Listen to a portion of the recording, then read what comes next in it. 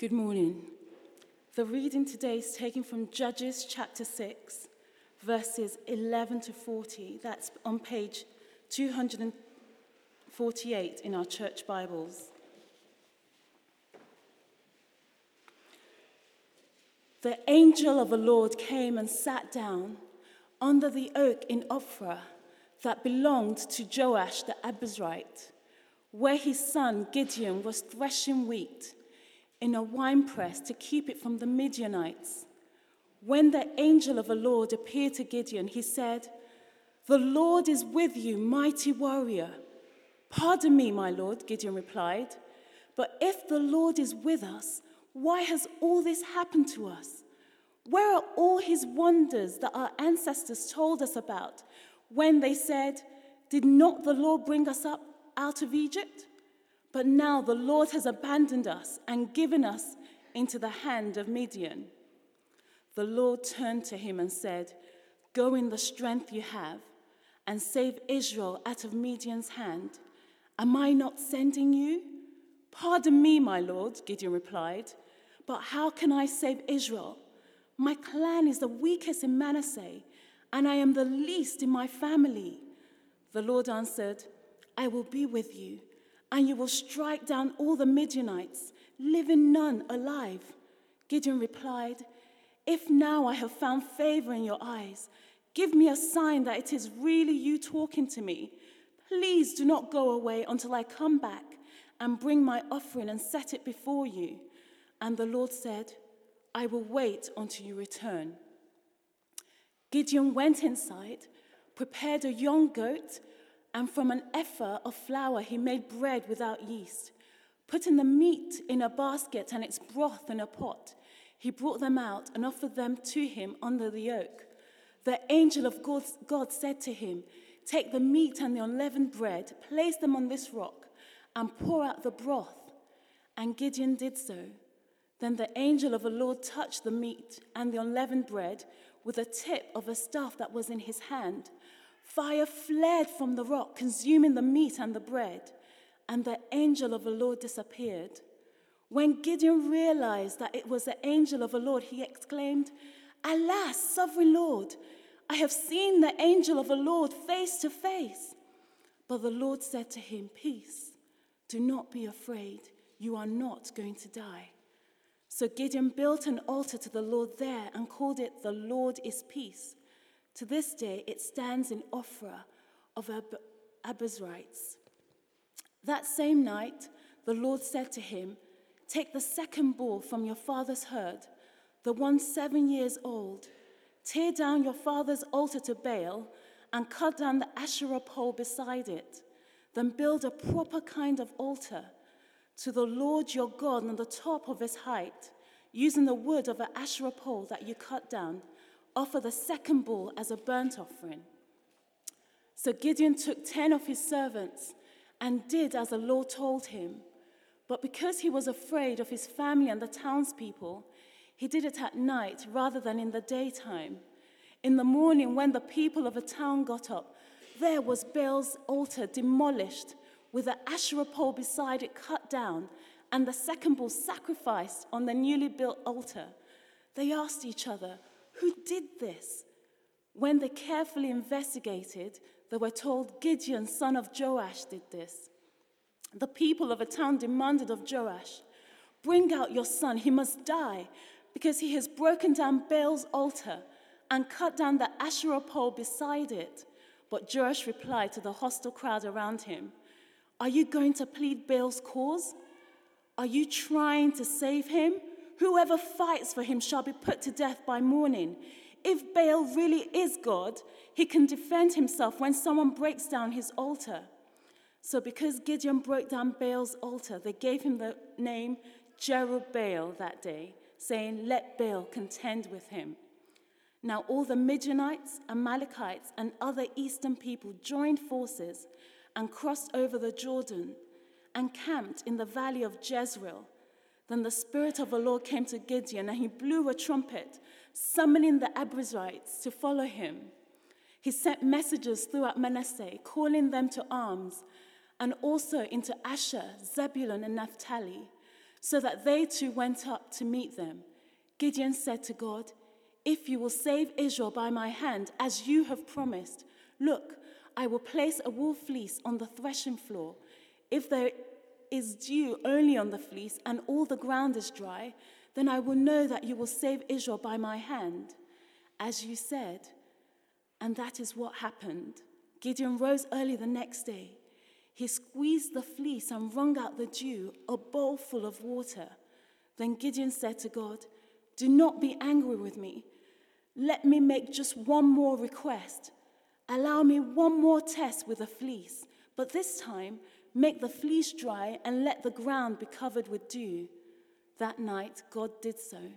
Only the fleece was dry. All the ground was covered with dew.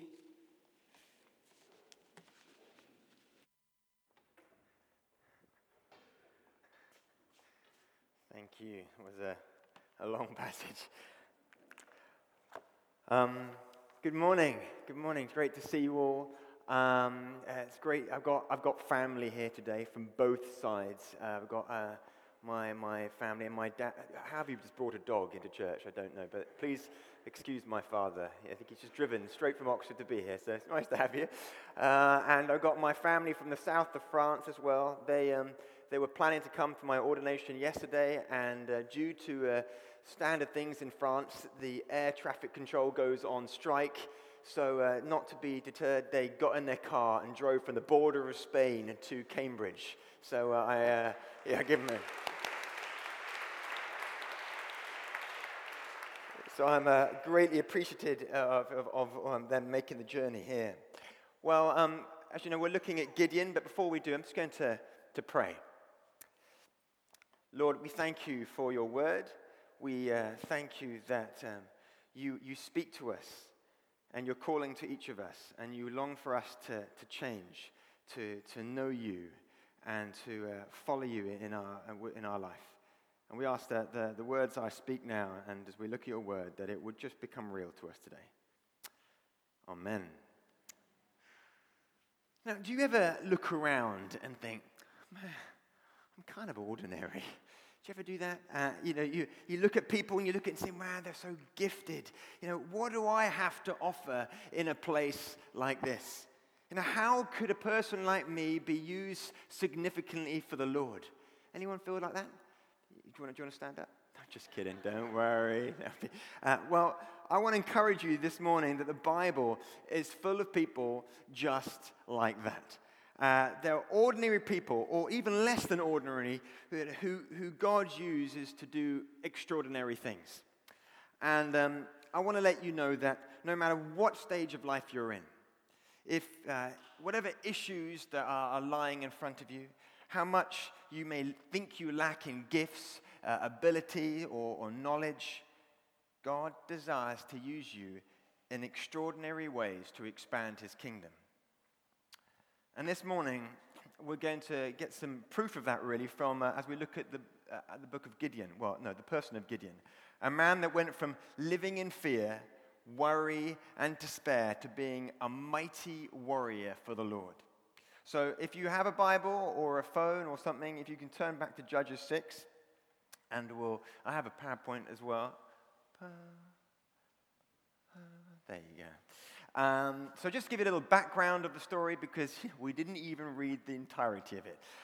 So after Joshua has led Israel to occupy the promised land, the people of Israel served the Lord throughout his lifetime. But when Joshua and his generation died, Israel, they ended up, as usual, turning away from the Lord. And when we see through Judges, we see the kind of a repeated cycle of what happens. And this is the general cycle. We see God's blessing just being poured out onto his people. Then we see his people having a little bit of spiritual complacency and go, oh yeah, this is all nice. And then start forgetting about God and all that he's done for them. And then we see them turning into to sin. So we were hearing about the Baals, and they're worshiping Baal and following him. And then we see their suffering at the hands of their enemies, the surrounding nations. And eventually, there's a cry for help. And then we see God's deliverance through someone he's raised up, a judge. In this case, we see Gideon. And Gideon is one of the people that God is asking to speak to Israel, to challenge Israel. Now, the time leading up to this specific event in Gideon 6, the events concerning Gideon are that Israel's been sinning, they've been turning to false gods, and the Lord has given the Israelites into the Midianites' hands. What would happen is the Midianites would come and they would attack and they would steal all the crops, and what the stuff they didn't steal, they would destroy. And this went on for 7 years when God came to Gideon. And in the chapters we didn't read, we didn't finish the story, chapter 7 and 8, we see that about 32,000 kind of fighting men came out to follow Gideon into battle to fight against 135 Midianites. Now, however, God decided to whittle that number from 32,000 men to just a mere 300 men who would fight against the Midianites. Now, this is like the equivalent of maybe a small country like Iceland, for example, taking on a much larger nation. It's maybe it's a bad illustration, but it is an unlikely scenario in most cases. And why did the Lord do this? Well, because God did not want Israel to go around and boast in their own great achievements. God wanted them to know that actually it was Him, it was God who was watching over them, who was protecting them, and they needed to trust in Him. So I want to encourage you, maybe for the next week you want to read those extra 2 chapters on your own, but we're going to stop there. And we're going to take a look at several things that God taught Gideon before he became a great leader. And I think these are just really important lessons for us to learn of how we can go from maybe ordinary to extraordinary for the Lord. So the first thing we need to learn is this. And we'll come on the PowerPoint. Focus on who God says we are instead of who society says we are. I couldn't work out how to make this really short and pithy, so you're just going to have to go with me. So that's the best I came up with. And so God, He's calling Gideon a mighty warrior. Now, in his society, Gideon, he was just like a nobody. His family was the weakest in his tribe, and he was the least in his family. So Gideon is saying, hey, God, you've got to be kidding me. You've got it wrong. You don't know who I am. You know that poor family down the street? Well, you know that girl who lives in that family? Well, I'm like the gum on the bottom of her shoe. I am a nobody. God, you must have had this mistaken for someone else. Do you ever feel a little bit like a Gideon? Feel inadequate compared to the stronger or more gifted or more knowledgeable people around you. Maybe you are sitting here and you realize, actually, I'm struggling to provide for my family or even yourself. Maybe you feel like Gideon and you're just barely trying to survive, just to get through the day. Well, notice where Gideon is. He is in a wine press. He is threshing wheat in a wine press. In our cultural context limits our ability to fully understand what's going on here because we don't often do this. Well, a wine press in ancient Israel is like a large hole, quite a small hole, cut into a big stone. And it would be far from an ideal place to thresh wheat. Typically, wheat would be threshed in an open area. It'd be beaten and it would be trampled on to separate the wheat from the straw. And then it would be winnowed or kind of thrown in the air and for the wind to take away the straw for the good wheat to drop to the ground. But Gideon, he's in a wine press that is surrounded on all sides, and there's even a tree near it. This is far from an ideal location to be threshing wheat. but he's afraid. He's afraid of having his food stolen. He's afraid of the Midianites coming along and killing him. He's afraid of losing everything. So he's in a winepress, threshing wheat to keep hold of what little he has. Well, maybe, in one sense, you are in a winepress right now. Maybe you're afraid of not being able to provide for your family. Maybe you're gripped by fear by what the future holds for you and your family. Maybe you feel you're like a nobody. Well, stop focusing on who you say you are and focus on what God says you are. You are a child of God. I'll say that again. You are a child of God. If you know Jesus today, if you've entrusted him with your life, God says exactly that to each of you. You are his child. John 1:12 says this, "Yet to all who receive him, to those who believe in his name, he gave the right to become children of God." Now, you might know Jesus today, but struggle to believe this truth. You found yourself getting comfortable hiding in that wine press. You're afraid to go out, maybe because you're full of fear or anxiety about what the world is going to do. But maybe it's become comforting to hide behind some of those problems and worries in life and believing that actually something could change. Well, I want to say that this is not a godly way to live. And like Gideon, we need to learn obedience by stepping out into our true identity, into our true calling.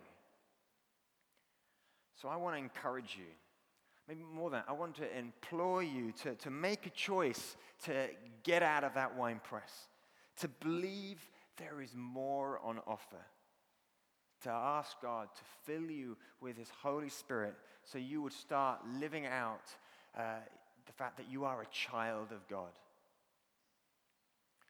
Sometimes, one of my daughters, she often she has moments of doubt that she's worth anything. And I think this can be quite common for young girls. They can have those little moments.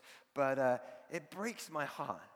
It truly breaks my heart. And where does it come from? So I tell her over and over again, you are the most wonderful person.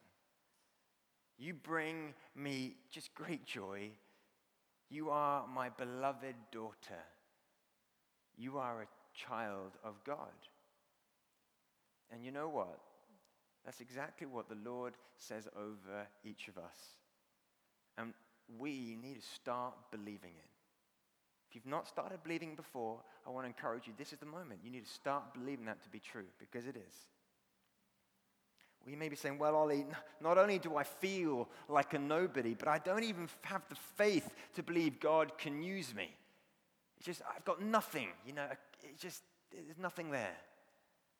Well, the second thing we need to learn is this. God is faithful when we are faithless. God is faithful when we are faithless. In Judges 6:17-24, we see Gideon. He's seeking out a sign to know for sure that it's really God that is speaking to him. He wants to be sure that he's not mistaken about this call to go and save Israel. And so we see in Judges 6, verse 17, chapter 6, verse 17, he says this, "If now I have found favor in your eyes, give me a sign that it is really you talking to me. Please do not go away until I come back and bring my offering and set it before you." And the Lord said, "I will wait for your return." That's very good of him. I don't know about you, but I'm encouraged by passages like this.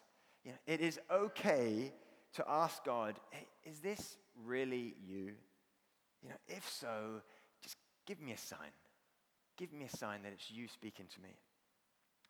When Lois and I were planning to move to Cambridge and work here, HT, there were a number of moments where we were asking God, are you really in this? If so, just give us a sign. And on one occasion, Lois and I were in search of a small kind of school, a little Church of England school for our kids to go to. And we also wanted a play group as well. And this is often a stressful situation, especially when you don't know the area and you're having to come up little fleeting moments to have a look around, and you're on the bottom of some list because you don't live here, and it's all quite stressful. And after a number of visits to schools and plays groups, we came away feeling pretty disappointed because all the ones we wanted were full and all the other ones were just...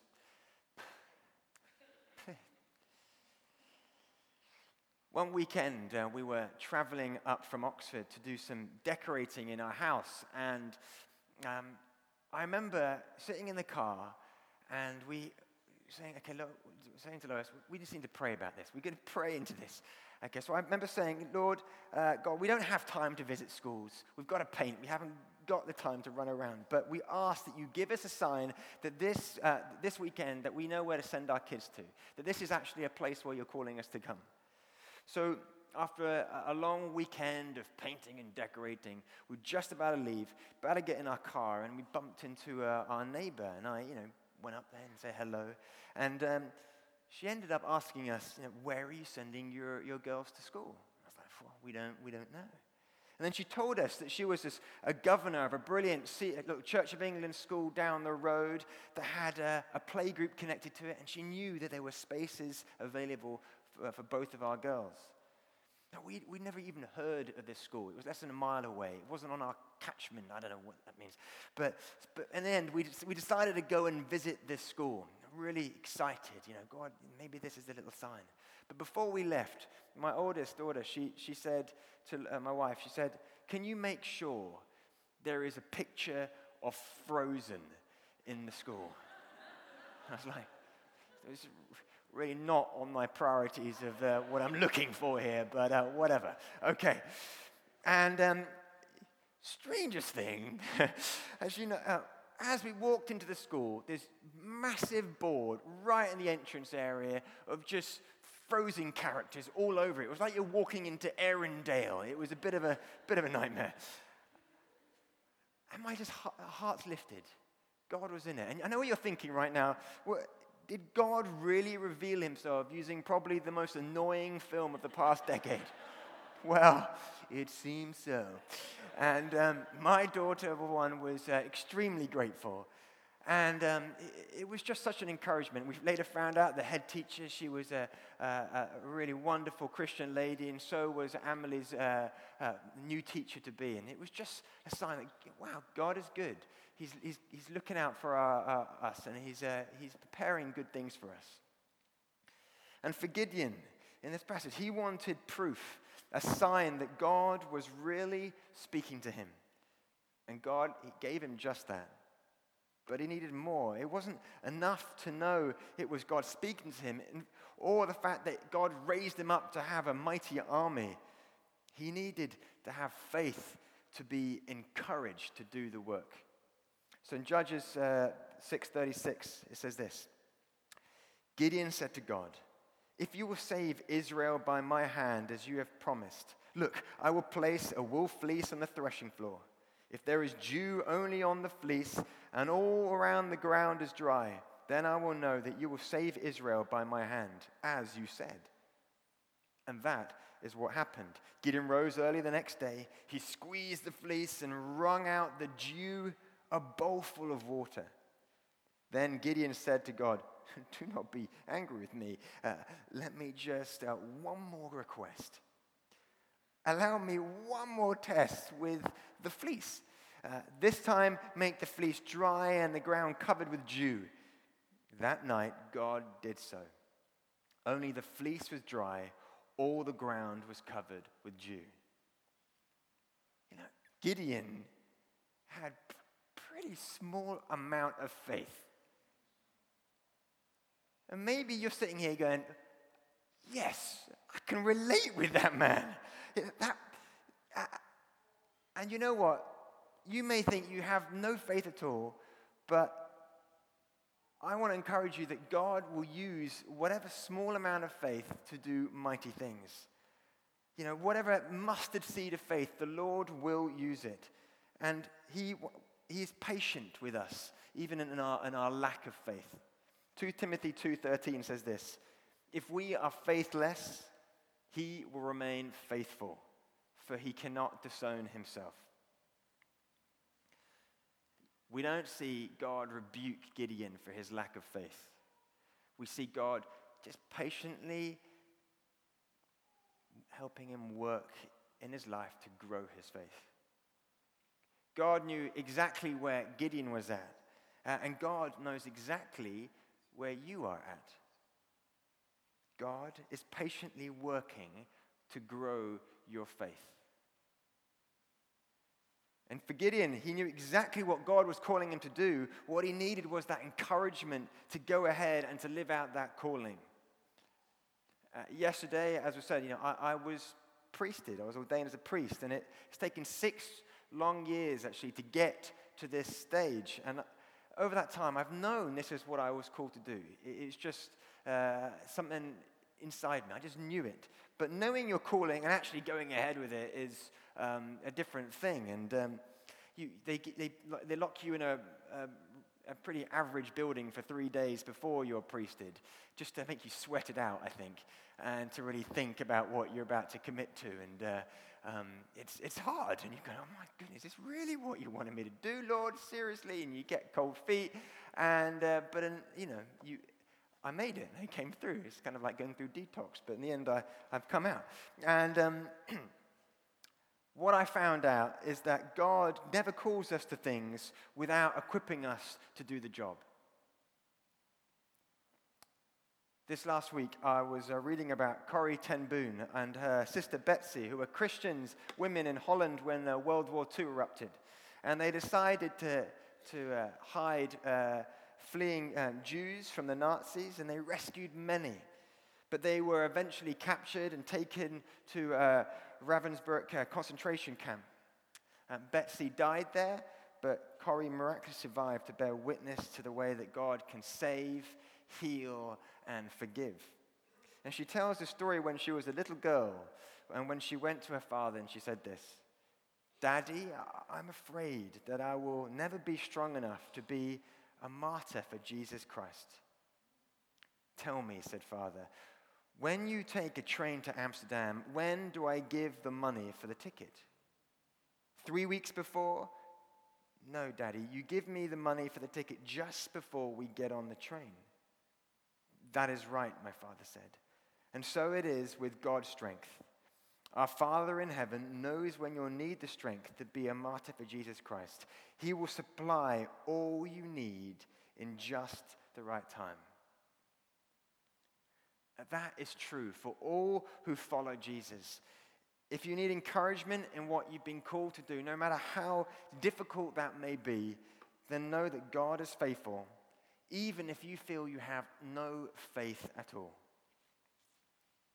And my third and final thing we need to learn from this passage is to expect to be challenged privately before being used publicly.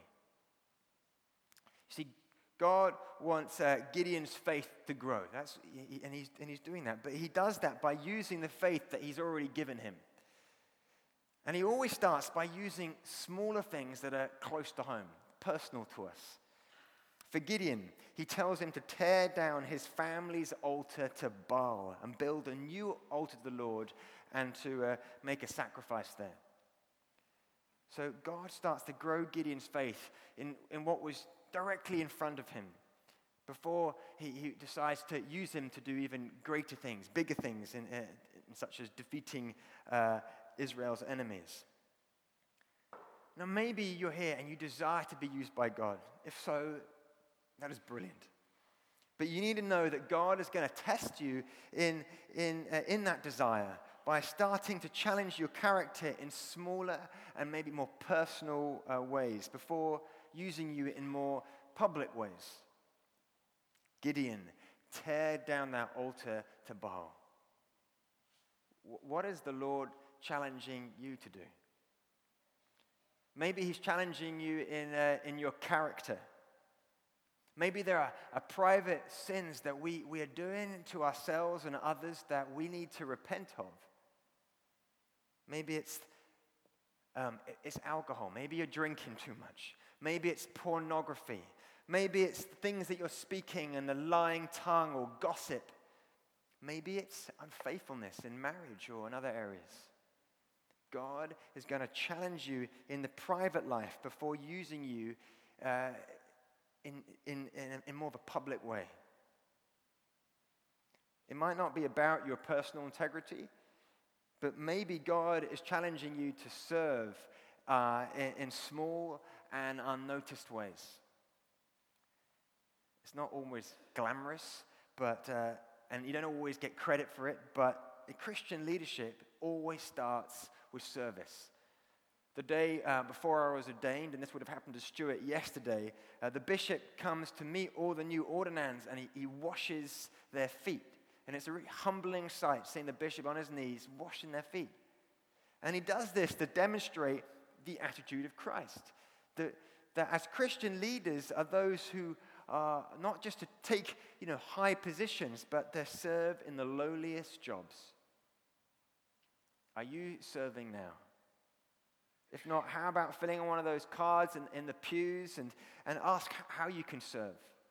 We have amazing setup teams, as you saw in that video, and welcome and children's church helpers, and maybe you can be more active in your home group.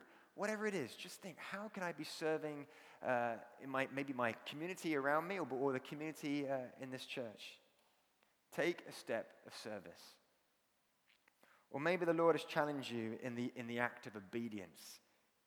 Like Gideon, who had to whittle down his army from 32,000 men to 300 before fighting this giant army. God may be asking you to make a costly sacrifice so you can trust him to provide. Only you know what the Lord is challenging you to do. The question is, are you willing to let him have control? Just listen to this promise in Proverbs 3. Trust in the Lord with all your heart and lean not on your own understanding. In all your ways submit to him, and he will make your path straight. I want to invite the band to come up. And I believe God is in the business of changing ordinary people's lives to do extraordinary things. And it's part of the package that when you come to know Jesus and you're filled with the Holy Spirit, then your life will change and God will start using you. And over the last few weeks, we had some testimonies, didn't we, of people who've seen that transformation while they've been here at HT. And I wrote a few more down. Here's one.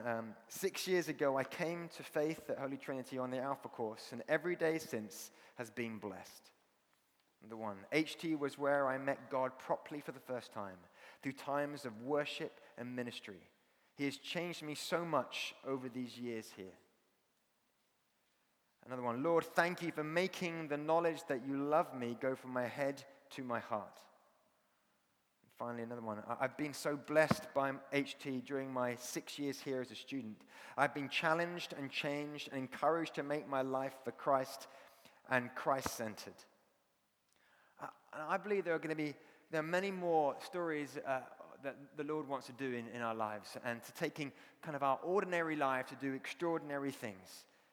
Gideon goes from hiding in a hole full of fear and anxiety and being raised up to becoming a mighty warrior from the Lord. And today, the Lord can do the same thing to us.